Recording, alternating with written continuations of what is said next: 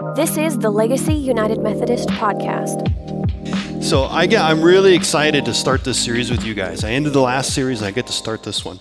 I'm excited, and I'm a little bit afraid, okay? So the reason why I'm excited is because you get to hear different pastors throughout this series. I'm Pastor Corey. I'm a bench player. And you get to hear different pastors through this series. And for every pastor that you hear, you're going to hear a little bit different take on failure. Because failure really is dependent, and how you see it is dependent on personality, how you were raised, all the baggage that you have that comes with you. So each of these pastors are going to see failure just a little bit differently. So that's exciting because you get to see different things. You're also going to see one universal thing, and that is God's response to failure. Okay, so this is going to be really exciting for you guys. And I'm a little bit scared because this is going to be really hard for some of you. Failure is not something that we like to talk about. Failure is not something that we live in a space with failure very well. And that is because of our culture. In our culture, whenever something that we own breaks or fails, we throw it away. Our culture takes all the things that break or fail and quit. We throw it away and we buy a new one. We just get on Amazon and get it coming, right? It'll be here in a few days or so, right? That's what we do with things that break. And our culture has been so much like that with products that now we do this with people. And so when failure happens with people, we have a tendency to throw them away. But what is God's response? That's really the question throughout this series. What is God's response to failure? So we're going to look at different biblical characters as we go through this. I have the joy of Moses. Okay, Moses, you need to know, has some issues. I know some of you grew up with flannel board. Story of Moses. You know what flannel board is, right? You know who you are, right? Flannel board. Yes, the church's technology.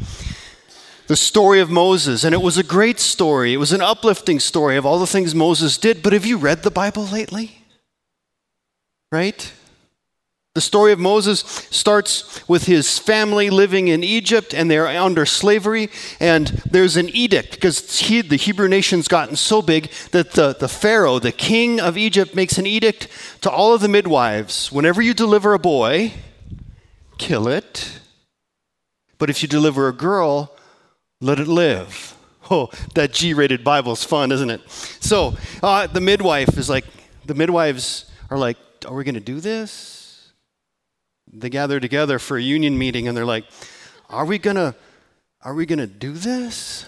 And they said, no, we're not. They didn't follow Pharaoh's orders, so Pharaoh had to take it a step up. Pharaoh then sent men with swords to fulfill his edict. And so they went from village to village, fulfilling the edict of the Pharaoh, killing all the male children. There was a family in one of these villages that had a male child, and they hid him as long as they could until the men with swords started coming. And they took a basket and they covered it with pitch so that it would float in the river, and they decided to send the baby down the river because it had better chances with the crocodiles than it did with the men with swords. Read it, it's in the Bible. The little boy's sister followed the basket. The basket got caught in the reeds, and Pharaoh's daughter, the princess was bathing in the river. Guess she wasn't afraid of crocodiles.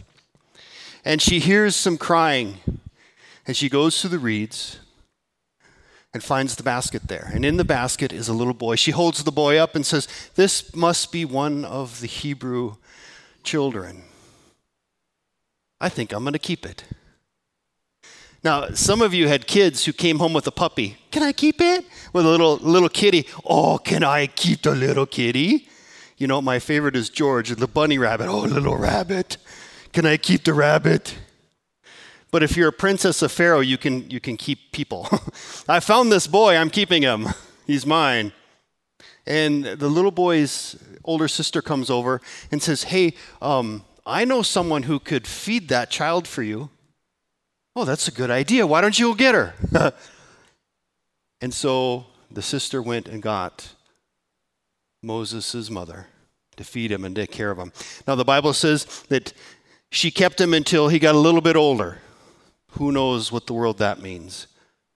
But at some point, Moses went to the palace to live in the palace. What a weird situation to grow up in. Moses, his family, his blood, his ancestry are the slaves of the Egyptians.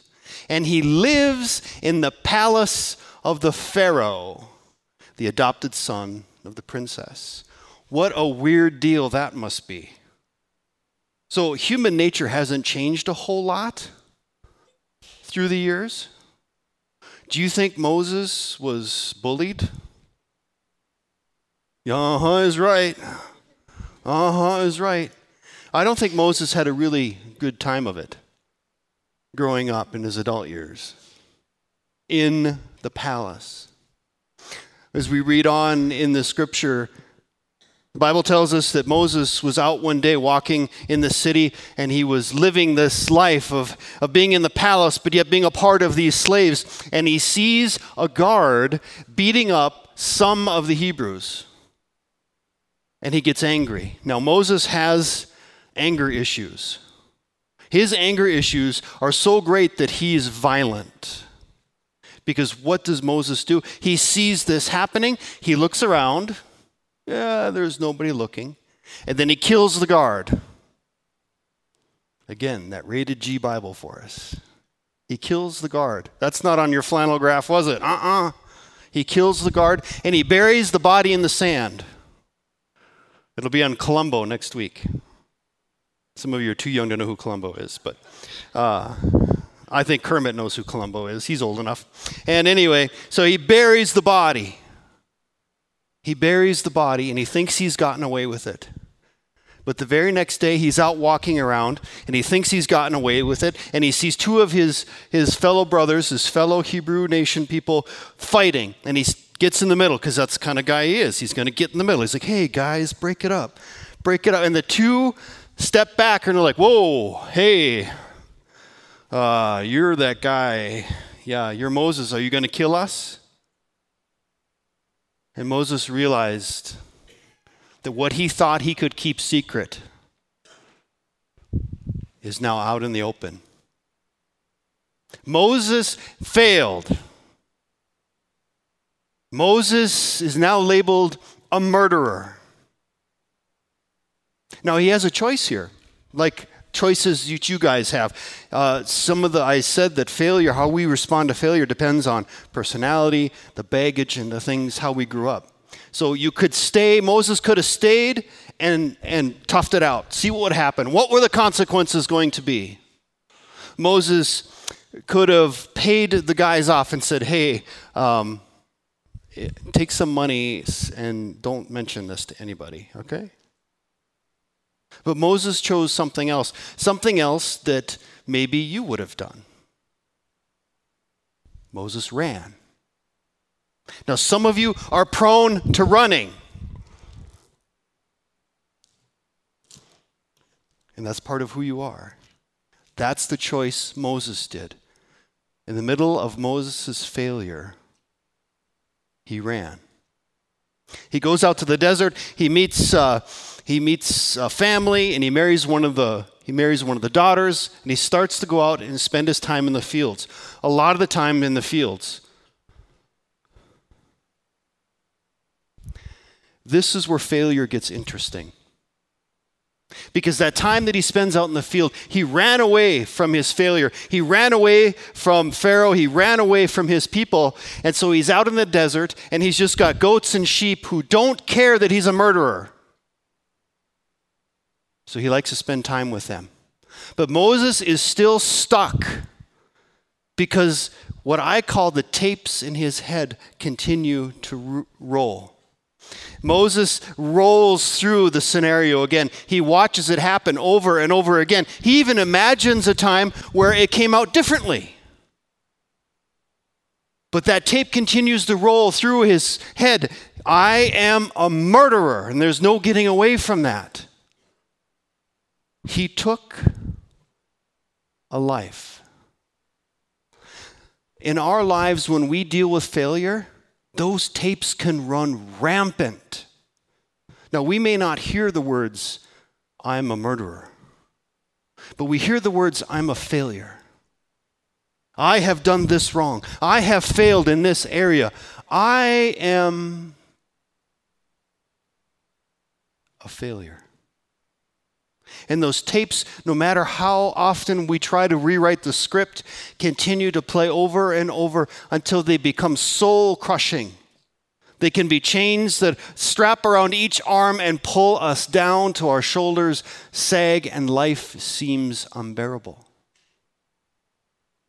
That's what failure can do to us as humans.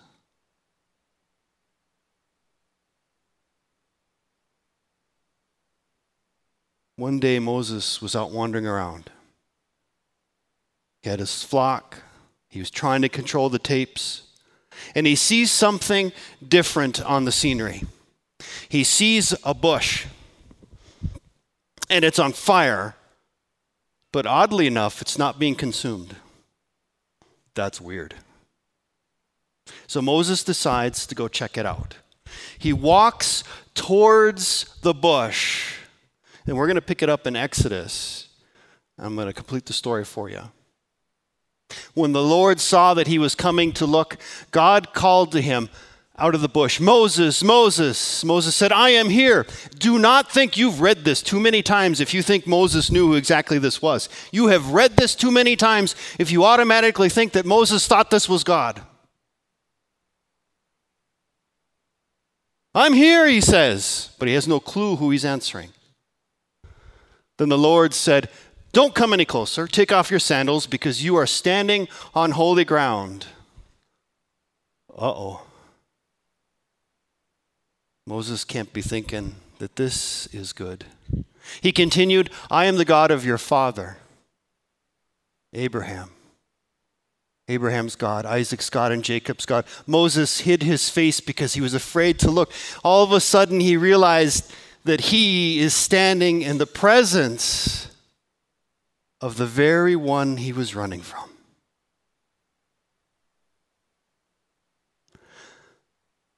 And he can only say to himself, I am a murderer. I am a failure. And yet God called his name. And yet God has called him into this place. And yet God has told him to take his shoes off. You're standing on sacred ground. Come in. Then the Lord said, I've clearly seen my people oppressed in Egypt. I've heard their cry of injustice because of their slave masters. I know about their pain. So get going. I'm sending you to Pharaoh to bring the people, the Israelites, out of Egypt.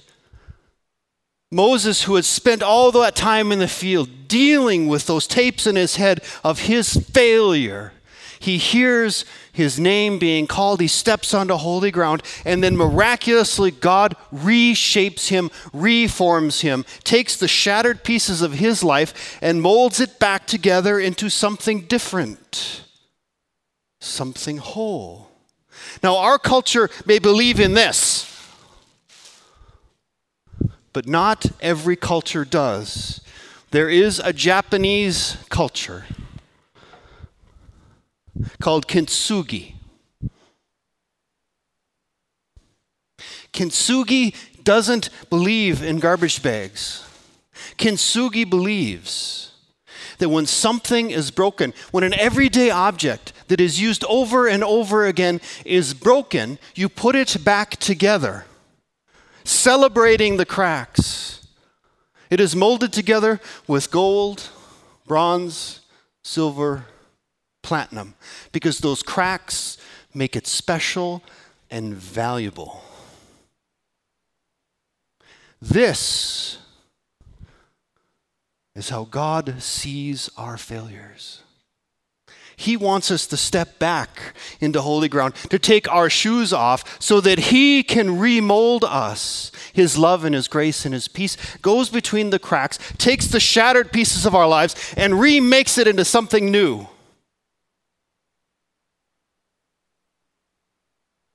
For His glory, for His love. Now, if you continue reading Exodus, Moses still doesn't do great.